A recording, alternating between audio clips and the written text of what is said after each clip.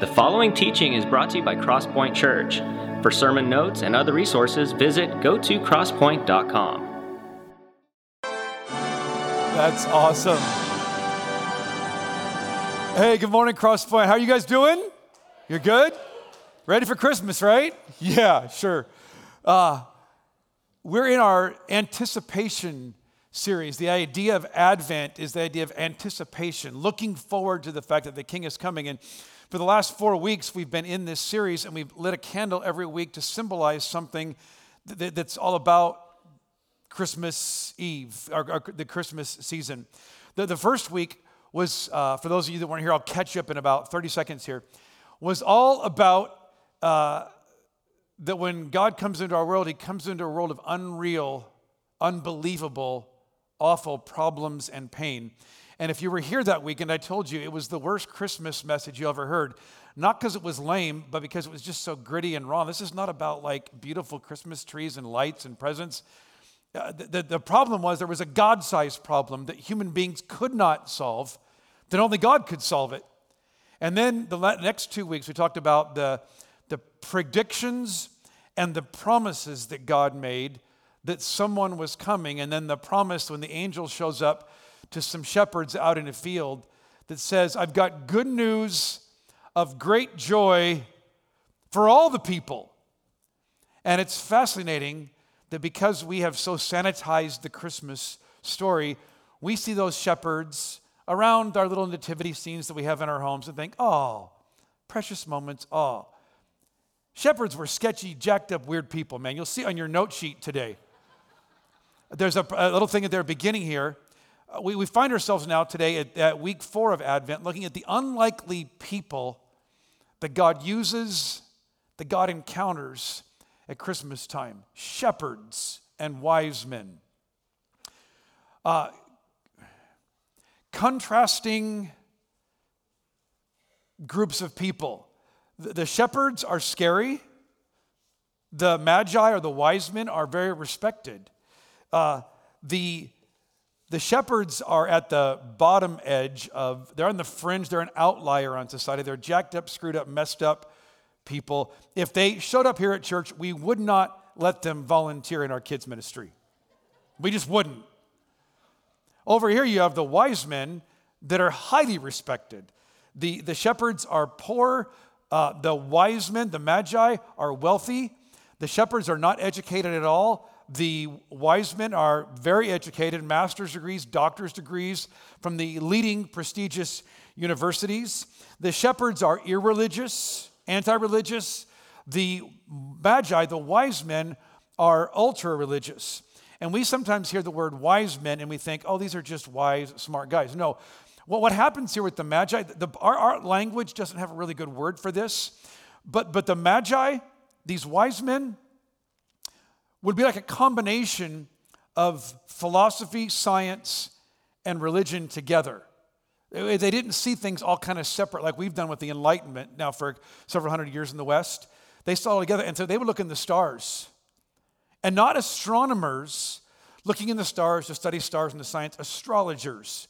Some of you have done this. Some of you are doing this still. You're a little crazy. You have your little zodiac signs and your little looking at the horoscope, and that's what they were doing, looking in the stars, and they were worshiping the stars, looking for wisdom and guidance in the stars.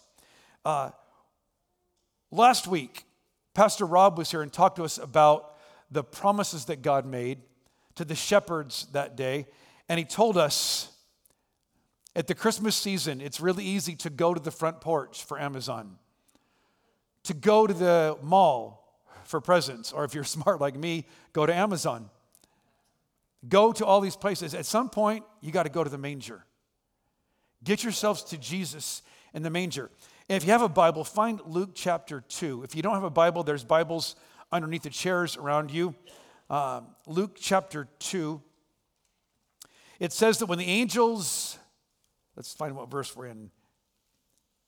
Verse 17 of Luke 2. Verse 16. It says they hurried to go find this place in Bethlehem where this baby was, And they hurried and they found him, and there was the baby. And after, what's that next word there? Seeing him.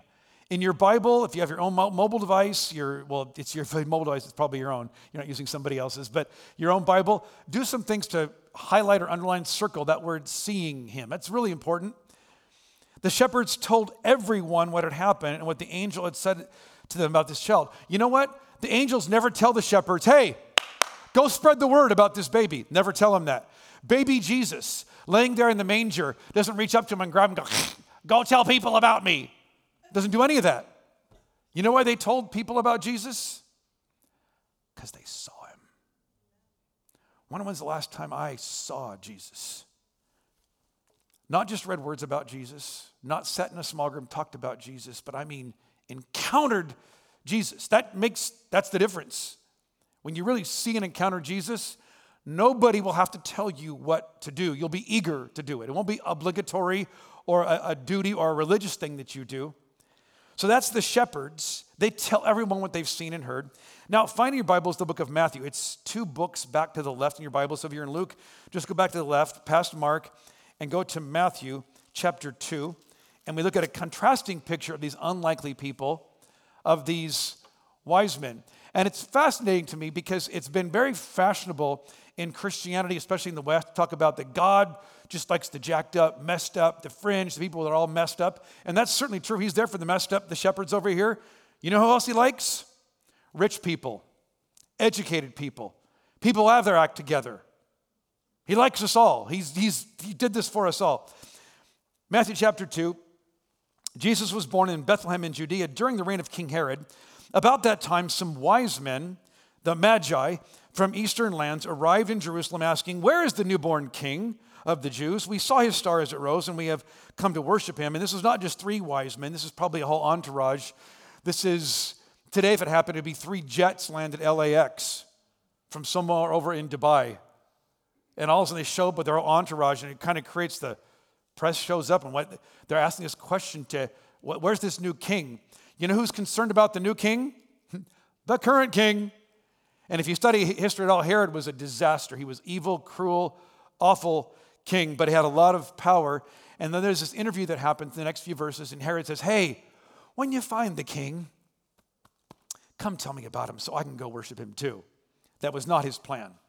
His plan was to wipe him out, was to kill him. We're going to see about that at the end of Matthew chapter 2. Look down at verse 9 now. After this interview, the wise men went their way, and the star they had seen in the east guided them to Bethlehem. It went ahead of them and stopped over the place where the child was. When they saw the star, they were filled with joy. They entered the house and saw the child with his mother Mary, and they bowed down and worshiped him. Here's what's fascinating about this. These wise men were involved in pagan, idolatrous, at some level probably demonically influenced religious philosophy to seek God. Pantheism, the idea of worshiping the creation, not the creator. They're worshiping the stars, looking for wisdom and insight from the stars. And I would look at that and go, well, when you fools get your act together, then God will show himself up to you. You know what God does? You fools are looking in the wrong place, but you're looking in the stars, I'll put a star there for you. But do you see what happens, though? In Revelation 22, verse 16, it's one of the last things that Jesus is quoted as saying in the book. And in there he says this, I am the Lion of the tribe of Judah. I am the bright and morning star. And here's what the wise men do. They quit looking to the stars and worshiping the stars, and they worship the star. This is what it means, folks, to become a Christian. No matter what your journey has been, at some point you come to a place of going, I'm going to make my life all about this thing. And some of you have been worshiping and looking all kinds of places. These wise men come to a place and go, we've been doing this all wrong. And how crazy that must have been. Mary and Joseph. Jesus is probably now not just the baby in the manger anymore. This may be a year or 2 after he was born. They're in a house right now. And these rich, wealthy people come down and bow down to your child. Crazy. And then it says,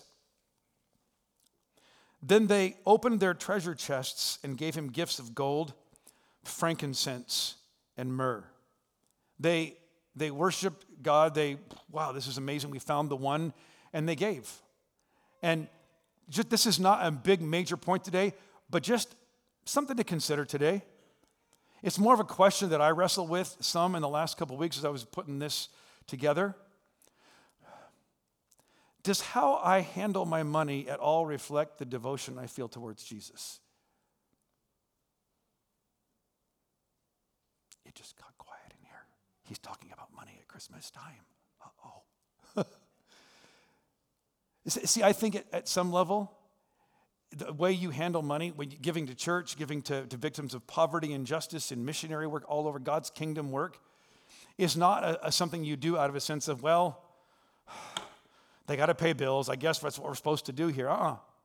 When you, watch this, see Jesus and you genuinely encounter Jesus, you know what's going to happen? Your wallet opens up. Not because, well, gosh, I guess I have to. What do I have to do here? Do I give off the net or off the gross or off the whatever? All those questions go away. When you see Jesus, giving just flows out of that. One of you likes that. I'm glad. So that's the outliers. That's the jacked up people, the shepherds over here, and the amazing, rich, wealthy people over here. Some of us today would probably put ourselves, and maybe we'd be in the upper class, like over here. Some of us would go, well, I got a jacked up story. But you know who most of us are today in the story? We're neither of those. You know who we are? No, the next one there, Mary and Joe. Mary and Joseph. Find Luke, back to Luke chapter 2. And we're going to go back and forth between Matthew and Luke, so maybe put something there. Luke chapter 1, verse 26. This is going to talk about Mary, the mother of Jesus. And she has a relative named Elizabeth who gets pregnant. And that's all talked about before this. But look at verse 26. In the 6th month of Elizabeth's pregnancy, God sent the angel Gabriel to Nazareth, a village in Galilee. Now, we hear the word Nazareth today and go, oh yeah, Nazareth, that famous place over there, that amazing, powerful, beautiful city there. Back then, in those days, you know what Nazareth was?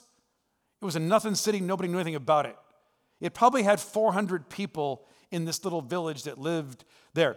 It'd be like today if I told you, hey, something amazing is going to happen up in Lodi today. Some of you go, Lodi? Is that in California? Some of you go, I've driven by Lodi on the 99 or the 5. It's somewhere up there. It's a place you drive through, not a place you drive to. That's what Temecula used to be. Some of you remember back here 20, 30 years ago. But Lodi, nothing ever happens there, ever. Nazareth, nothing important ever happened there. These two probably, we don't know, Mary anywhere from 14, 15 to maybe 18 years old. Joseph probably in the same age range. A couple of kids from a nothing village where nothing ever happened. You did your best to get out of there. In fact, it's going to tell us in John 1, 45 and 46, there's this little phrase when Jesus kind of bursts on the scene when he's 30 years old. And people ask, well, where is he from? And they think, okay, from a major university, from some major city. You know where is he from? Nazareth. And one of the guys goes, Nazareth? Does anything good come out of Nazareth? And the answer is no. Nothing important, exciting, interesting ever comes out of Nazareth. And that's where God shows up with the angel. Angel Gabriel to Nazareth, a village in Galilee, to a virgin named Mary. She was engaged to be married to a man named Joseph, a descendant of King David. Gabriel appeared to her and said, greetings, favored woman. The Lord is with you. Now you got to figure Mary coming home from middle school, high school that day, throws her backpack down in the bed, closes the door to her room, and all of a sudden there's an angel standing there. Hey, how you doing? You're favored. God's with you. That'd be a little weird. So that's the next two lines here. Confused and disturbed. Mary tried to think what the angel could mean. Don't be afraid, Mary, the angel told her, for you found favor with God. You will conceive and give birth to a son, and you will name him Jesus. He will be very great and will be called the Son of the Most High. The Lord God will give him the throne of his ancestor David, and he will reign over Israel forever. His kingdom will never end. Mary asked the angel, how? But how can this happen? I'm a virgin. She goes, I know how this works. This is impossible.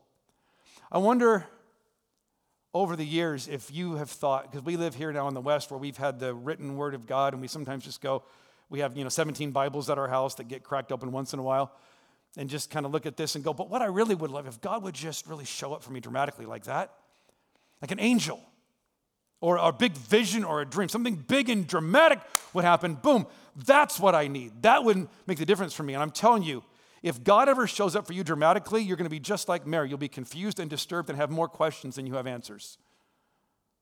Because God's going to show up. If God shows up like that, he's going to tell you some amazing things, and you're going to go, whatever. But God listens to the questions, and Gabriel gives her an answer. The angel replied, the Holy Spirit will come upon you. The power of the Most High will overshadow you. So the baby to be born will be holy and will be called the Son of God. What's more, your relative Elizabeth has become pregnant in her old age. People used to say she was barren, but now she's in her 6th month. And I have these words highlighted in my Bible. Nothing is impossible with God. And that's great. And pastors love God. Nothing's impossible with God. Look at Mary. And if I'm Mary, climb inside the story. You've just said, how can this be? I know how this works. I've never been with a man. For me to get pregnant, it's impossible. The power of the Most High will overshadow you. And you will be conceived supernaturally by the Holy Spirit. You're going, that's not helping me. That's really not helping me right now. You haven't really told me how this is going to happen, but it's fascinating here. Mary responded, I am the Lord's servant. May everything you have said about me come true. You know what she does here? All right, God, I don't get this. I don't understand this. But you're not working for me. I'm working for you. I am the Lord's servant. You're not mine. So whatever you said here, I don't get it. I don't understand it. And then you got to figure, Mary walked out and go, may everything you've said about me come true. And she walks out, she unpacks her backpack, and all of a sudden she goes, Joseph, what am I going to tell Joseph? Back in Matthew chapter 1, verse 18. Matthew tells the story from Joseph's perspective. This is how Jesus the Messiah was born. His mother Mary was engaged to be married to Joseph, but before the marriage took place, while she was still a virgin, she became pregnant through the power of the Holy Spirit. Joseph, her fiancé, was a good man and did not want to disgrace her publicly, so he decided to break the engagement quietly. As he considered this, an angel of the Lord appeared to him in a dream. Joseph, son of David, the angel said, do not be afraid to take Mary as your wife, for the child within her was conceived by the Holy Spirit. And she'll have a son. You're going to name him Jesus, for he will save his people from their sins. And then Matthew puts a little commentary in here. All this occurred to fulfill the Lord's message through the prophet. Look, the virgin will conceive a child. She'll give birth to a son, and they'll call him Emmanuel, which means God's with us. When Joseph woke up, pause there for a second. God's just told you to do something stupid, crazy, weird, humiliating, awful. And he even showed up in a dream. What do you do when you wake up? Be honest. I'm going to see the pastor or the priest. I'm going to ask God for another, you got to do. But look at this. When Joseph woke up, he did as the angel of the Lord had commanded. He took Mary as his wife, but he did not have sexual relations with her until her son was born, and Joseph named him Jesus. Back in that culture, they did not do relationships how we do them here, and I'm not sure we're any better or any worse than they are, but it's what they did back then. A lot more things were arranged back then. And we sometimes think, well, it's just the moms and dads telling their kids who to marry. Usually what would happen in a village, you would see like, and They keep looking at each other in middle school and high school. Maybe we should see about putting something together here. They would arrange marriages. And back then, you did not go to a restaurant and get down on a knee or go to the beach or go up on a hot air balloon ride and give her a ring and go, now we're engaged. Back then, you went to the courthouse, to the legal authorities. Betrothal was as legally binding back then as marriage is today. It's an actual contractual covenantal agreement that you make. And then what happens is you don't consummate the marriage. There's not the wedding night.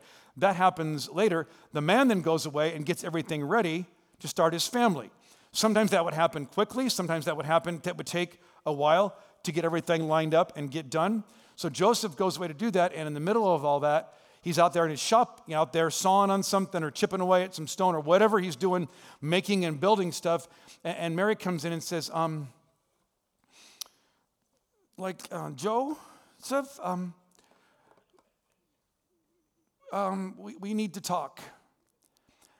How many men know that when your woman says that to you, that's not going to be a good conversation, right? That's never good. Whenever she says, we need to talk, ladies, here's a free one for you. Don't say we need to talk. Just start talking. Because you put us on tilt. We go, what did I forget? What did I do? And we're already on the defensive. Just start talking. That's nothing to do with this today, but there you go. We need to talk. And then, we have no idea because the Bible doesn't tell us, okay, so promise you won't get mad. Promise you won't yell. Promise, whatever. We're going to have no. I'm going to have a baby. And if you're Joseph, what's your first thought? She's been with somebody. Was she assaulted by somebody? Was she cheating on me? We don't know. That's his first thought is what she's done. And then her explanation. Your first thing is maybe she's a naughty girl or maybe some bad things have happened to her. And then her explanation makes you think she's nuts. An angel visited me, and the power of the Most High will overshadow me, and the child born in me will be conceived by the Holy Spirit. You think, she's nuts. So Joseph goes, I'm not spending my life with this woman. I'm going to divorce her quietly, because back then, it was actually to break an engagement, a betrothal. It was like an actual divorce proceeding to break that relationship. And oftentimes, back in that culture, women were shamed, especially if she was perceived as cheating on him and she's pregnant with somebody else's baby. She could even be from time to time, women were actually executed for this back in that culture. So he goes, look, he's a good man, doesn't want to put her shame and disgrace. His power is probably broke. We have no idea. He's going to just make this happen quietly. And then the dream happens. And Joseph says, he woke up and did what God said. No matter how weird it was, or how much this is confusing and crazy and weird. And you think the conception story is crazy and weird. Well, we're going to see here in a bit. When you obey God, sometimes it turns out great, amazing, and awesome. And sometimes it's like, can I switch religions? Because sometimes you obey God and it's like, this is not how I would have thought it would have worked out. If you're marrying Joseph, this is not how you would have predicted. You're going to give birth to the Savior of the world. We'll get to that in a second.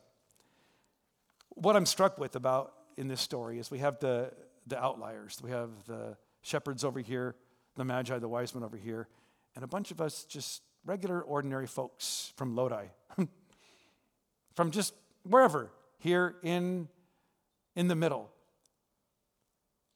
Extraordinarily ordinary.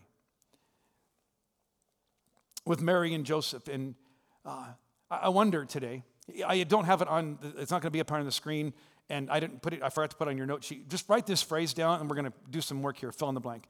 I wish I was more, and then a blank there. Because if you're like me, if you're one of the ordinary kinds of stories in your life, you sometimes think, I wish I was more smart, was more educated. I wish athletic. I wish I was in better shape. I wish I was good looking. It's not that funny. I'm not that. I wish I was more interesting. Wish I was financially, had more money. Wish I had better people skills. I just don't do good with people. You could always think, man, to be what I really wish I could be, or to be used by God, or see God's purpose fulfilled in my life, here's what it's going to take. I wish I was more, fill in the blank. And sometimes that's not I wish I was more, it's I wish I hadn't blown up my marriage.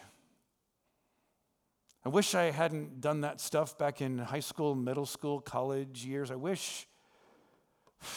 You can just fill in the blank of just the stuff. You just go, dang, I wish. But for Mary and Joseph, I bet they don't have very many. I wish I was less. I think, like if we're like them at all, the ordinariness of our lives, I wish I had a more interesting story. You know how it is. If you grew up going to church and then you went to big conferences and they bring a speaker up to speak, you know who they bring up to speak? The person who, oh man, my life was jacked up mess. I was selling meth at 4 years old to the kids in the playground, and I killed 17 children by the time I was 7. The crazy stories. And then I met Jesus, and you and I hear that and go, You know the worst drug I ever did? NyQuil. You just kind of go, so you think, well, how's God ever going to use? I'm just a nothing from nobody. I'm from Lodi. And I've never done anything all that interesting. I wish there was something quirky and cool and interesting about me that would make me more fascinating, more interesting. Maybe then God could use me, or I could see God's purposes. Look, my story, I'll tell you my story, and here's what I'm telling you today. The big disclaimer on this is not trying to get you to write nice things about me on your connection card. Please don't do that. This is not what this is about. This is not therapy for me right now with you and I. My story is an incredibly ordinary story. I was born into a Christian family. I was the firstborn child. I was going to church when I was 2 years old and not going to the nursery. I was sitting in church with mom and dad. We were raised very, very, very, very conservatively. I'm not sure there was anybody more conservative than we were back then. It was a little nuts, a little weird, but when you're in the middle of it doing it, it doesn't seem all that nuts and weird to you. It's just what you do. Some of you know what that's like, right? So it was all that and more. I grew up there. I was never kind of part of any cool group or the people, even like in elementary school. I was never picked like last and shunned, never picked first for anything, anywhere, just somewhere in the bottom 75 percentile. I remember in 10th grade, we moved from San Jose back down to Anaheim, back down to Southern California. And there's this girl that I liked her name was Christy, in 10th grade. We went out on one date, really, so that we were dating or anything, but I was in love with her. She was awesome. She was way out of my league, all that kind of stuff. So I'm writing letters to her, going back and forth, trying to keep this relationship alive. And trying to be more interesting than I was, my parents found one of the letters I wrote, all about sneaking out at night and drinking and starting to mess with different drugs and things like that and all this stuff. And they were like freaked out. Obviously, you would find that as a letter. I made it all up. What a pathetic loser. They made it all up, just trying to be cool and interesting to a cute girl. In college, all these people that were interesting, and I graduated from a high school. This is weird, gonna be weird to some of you, that had 11 people in the graduating class. I was the only male in the whole deal. It was weird. Oh, terrible, yeah. Just ordinary, and didn't think much about it then. Get to college, I'm not athletic, I'm not cool, I'm not all that, but there was some stuff at the little school I went to was involved in drama stuff, so I thought maybe I could do some of that here. Always auditioned for stuff, never got cast in anything except I was villager number 17. Somebody in the background, usually I spent most of my time climbing up around in the rafters doing lights and sound and building and painting, and I wasn't even very good at any of that, just kind of did some of that kind of stuff. I got out of college and clue what I'd do with my life, working at 7-Eleven, the graveyard shift, and selling service contracts at the RCA service company, helping out at a church in Encinitas, not doing anything interesting. But back in the day, for those of you that are younger, they had this thing called cassette tapes. And they would distribute these. They had a little thing, you would put the master over here, and in 47 seconds, you could make 14 copies and put labels on them and get those ready for people to come pick up afterwards. I know, fascinating. But I find this church in North County, San Diego, and I love the church. Go there. The church is starting to grow. They're looking for people. They had some really cool people from various student ministries organizations helping out run things. These were cool, interesting people. They had all the cool, they drove the cool, interesting cars. They were leaders. They were athletic. They were sharp, cool, fun, funny, all that kind of stuff and more. And they're trying to get some people to volunteer, not to run the middle school program, but to be a guy that would show up on Tuesday nights or Wednesday nights and just hang out, play games with the kids, and do stuff. And my name came up. You know what they said? Nah. Kids, he does not relate with kids at all, whatever. And they finally got so desperate because, working with middle school kids is not everybody's first on the list in a lot of places. Finally asked me, and some things happened there, and it was just fascinating what happened there. I would find myself, and I became the junior high director, pastor, and I would go to conferences where all the, there's thousands of kids there, and we'd have a bunch of those kids there at this thing there. I go to youth pastor things, and I would look around, and these people would tell their story about who they are and what they did, and they're all surfers, skaters, tatted up, athletic, great stories, all this amazing, fascinating stuff. And I honestly thought, what am I doing here? There's nothing. It just was a weird thing. I'm just so ultra. The one thing I had specialized in was ordinariness. Moved out here in 2004 to start this church. And then you're meeting other people starting churches out here. And you know what you know all about them? They're funny.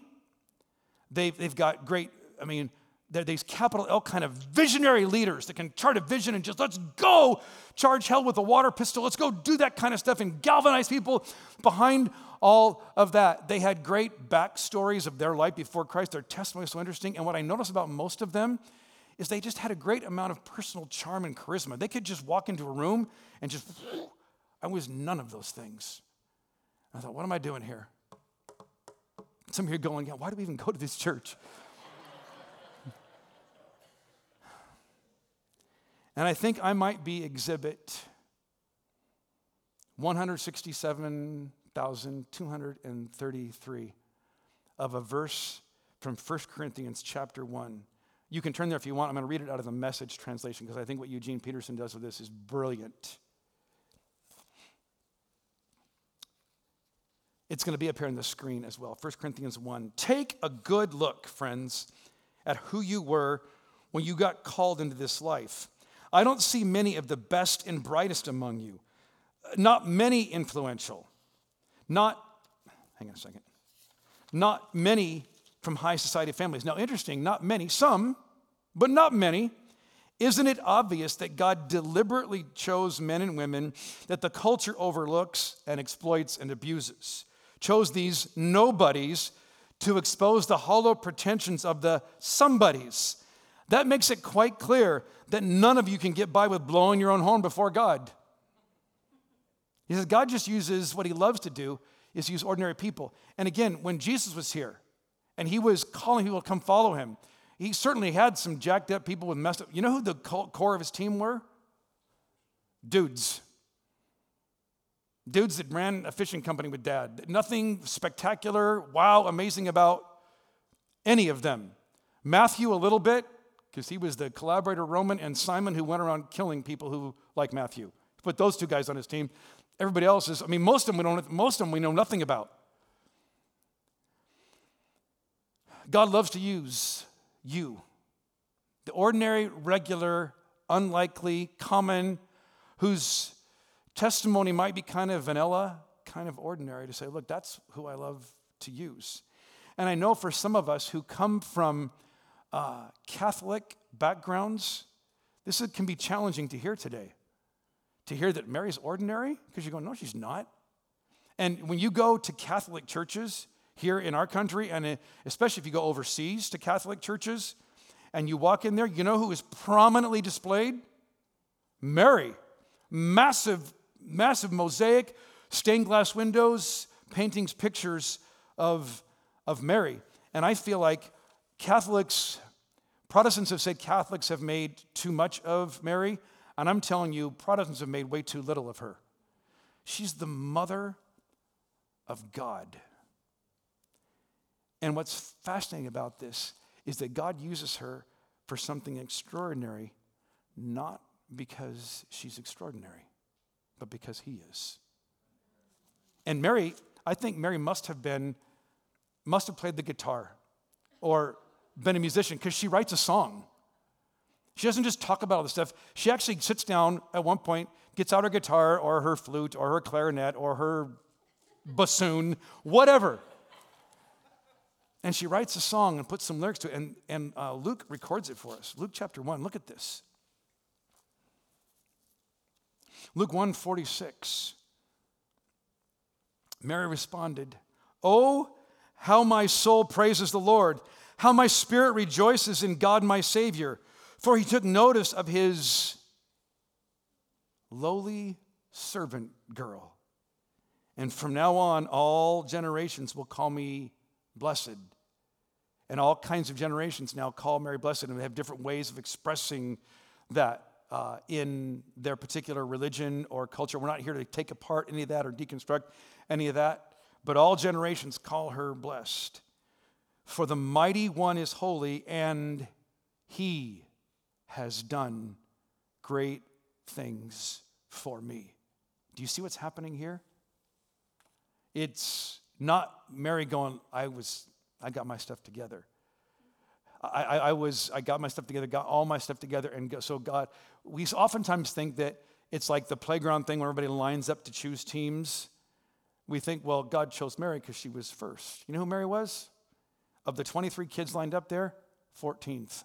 Just somewhere there in the middle. And the reason Mary's extraordinary is because God's amazing. And so I think as we do this today, take a look at how do we respond to this?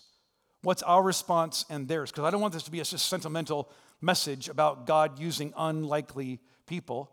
The unlikely people, we talked first about the shepherds and the wise men. You know what the shepherds did when they saw Jesus? They told their story. Maybe that's what all you need to do. Just tell your story. And here and there, not just, the emphasis is not on tell, the emphasis is tell your story. And don't worry about it if it's plain, ordinary, whatever, because you know what's going to happen? That's who God's going to put you in contact with. That's who you're going to bump into and go, oh, so you don't have to be wealthy or rich or jacked up, meth addict or whatever to be used by God, to be called by God. I'm just kind of generic, whatever. Tell your story. And it says that the wise men, the magi, worship and give. Maybe that's our response today, is worship and give.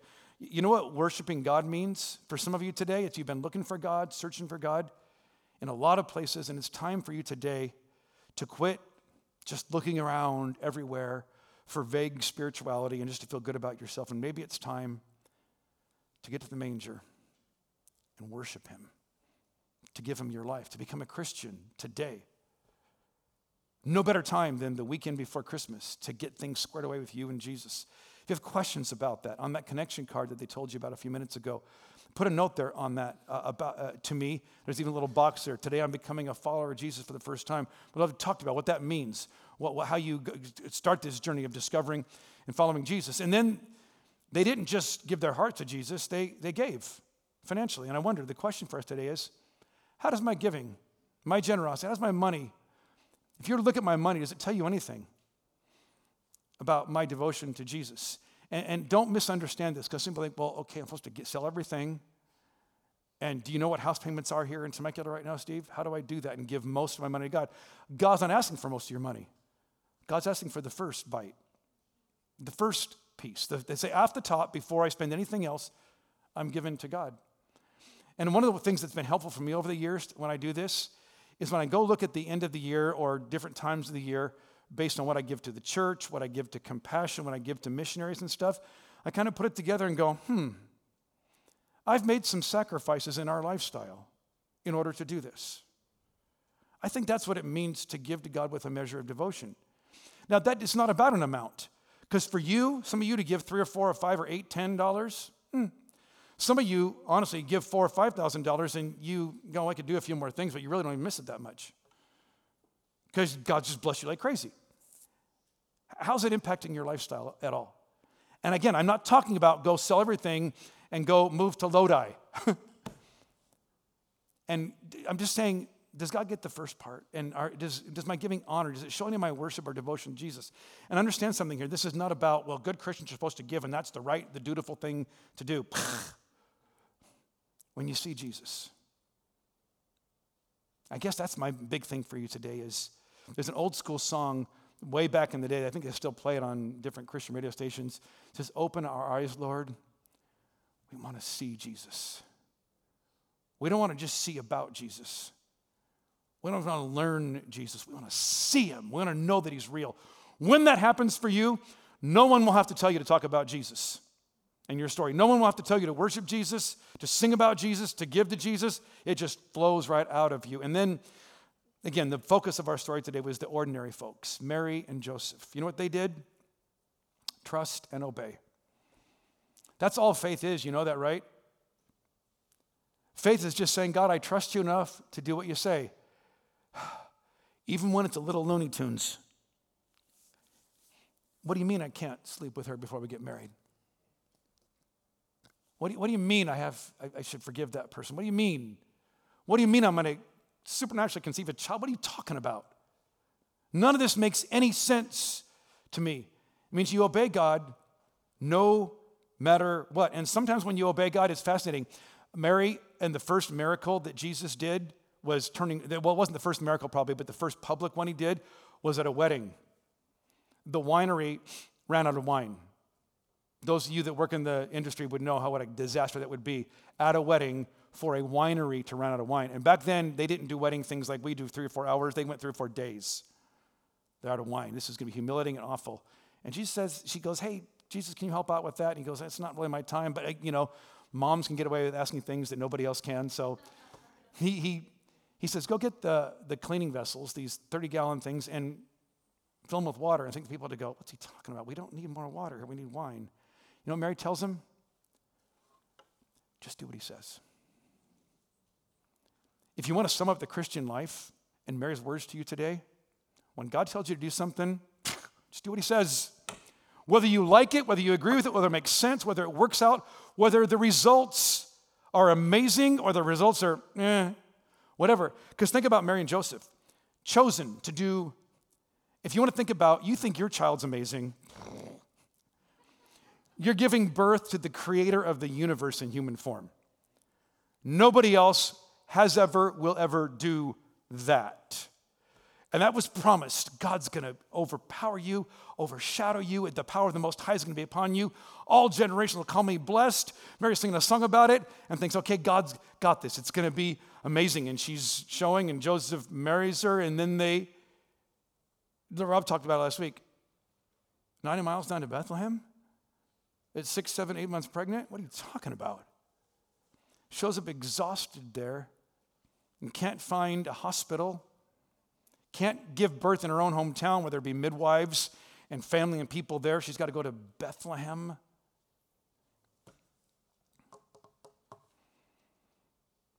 And all they can find is a place, whether it's a house or a side room or a barn or a cave. So they put Jesus in a manger. And again, our little sentimental little manger scenes with animal dung, animal spit, flies buzzing around, just nasty, gross, smelly. In a manger. It says, then she had to wrap him in swaddling clothes. Now, some of you think, oh, I know what swaddling clothes are. Chip and JoJo over there in Waco have some new line of children's clothing called swaddling clothes. And it's beautiful. Oh, look, swaddling clothes. No, you know what swaddling clothes are? Swaddling clothes are the stuff that you don't use to wear or clean with anymore. It's not dirty and filthy. For me, it's right across from our dryer in our laundry room in a little blue tub down there. Raggedy stuff there. That's clean. You can use it. And that's Jesus' onesie. The power of the Most High will overshadow you. God, may everything you said come true. In a manger, flies buzzing around, wrapped up. I don't even get any baby clothes, no baby shower, nothing for this child. And then it tells us in Leviticus chapter 12 that all male children, 8 days after they're born, taken to the temple for a dedication and purification ritual. And what you did is you would go buy a 1-year-old male lamb and bring that as a sacrifice to the temple. And that's something that generically just basically everybody could do. You know what Mary and Joseph bring as their sacrifice in the temple? Pigeons. You know what pigeons are? They're the rats of the sky.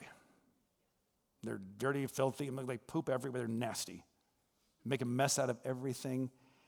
Because there was a stipulation that God put in there. It says if they're really poor, I mean, not just poor, but like poor, they could bring a couple of pigeons in place of that lamb. Guess what Mary and Joseph bring to dedicate the creator of the universe to God? Pigeons. You got to be thinking, I thought it would turn out better than this.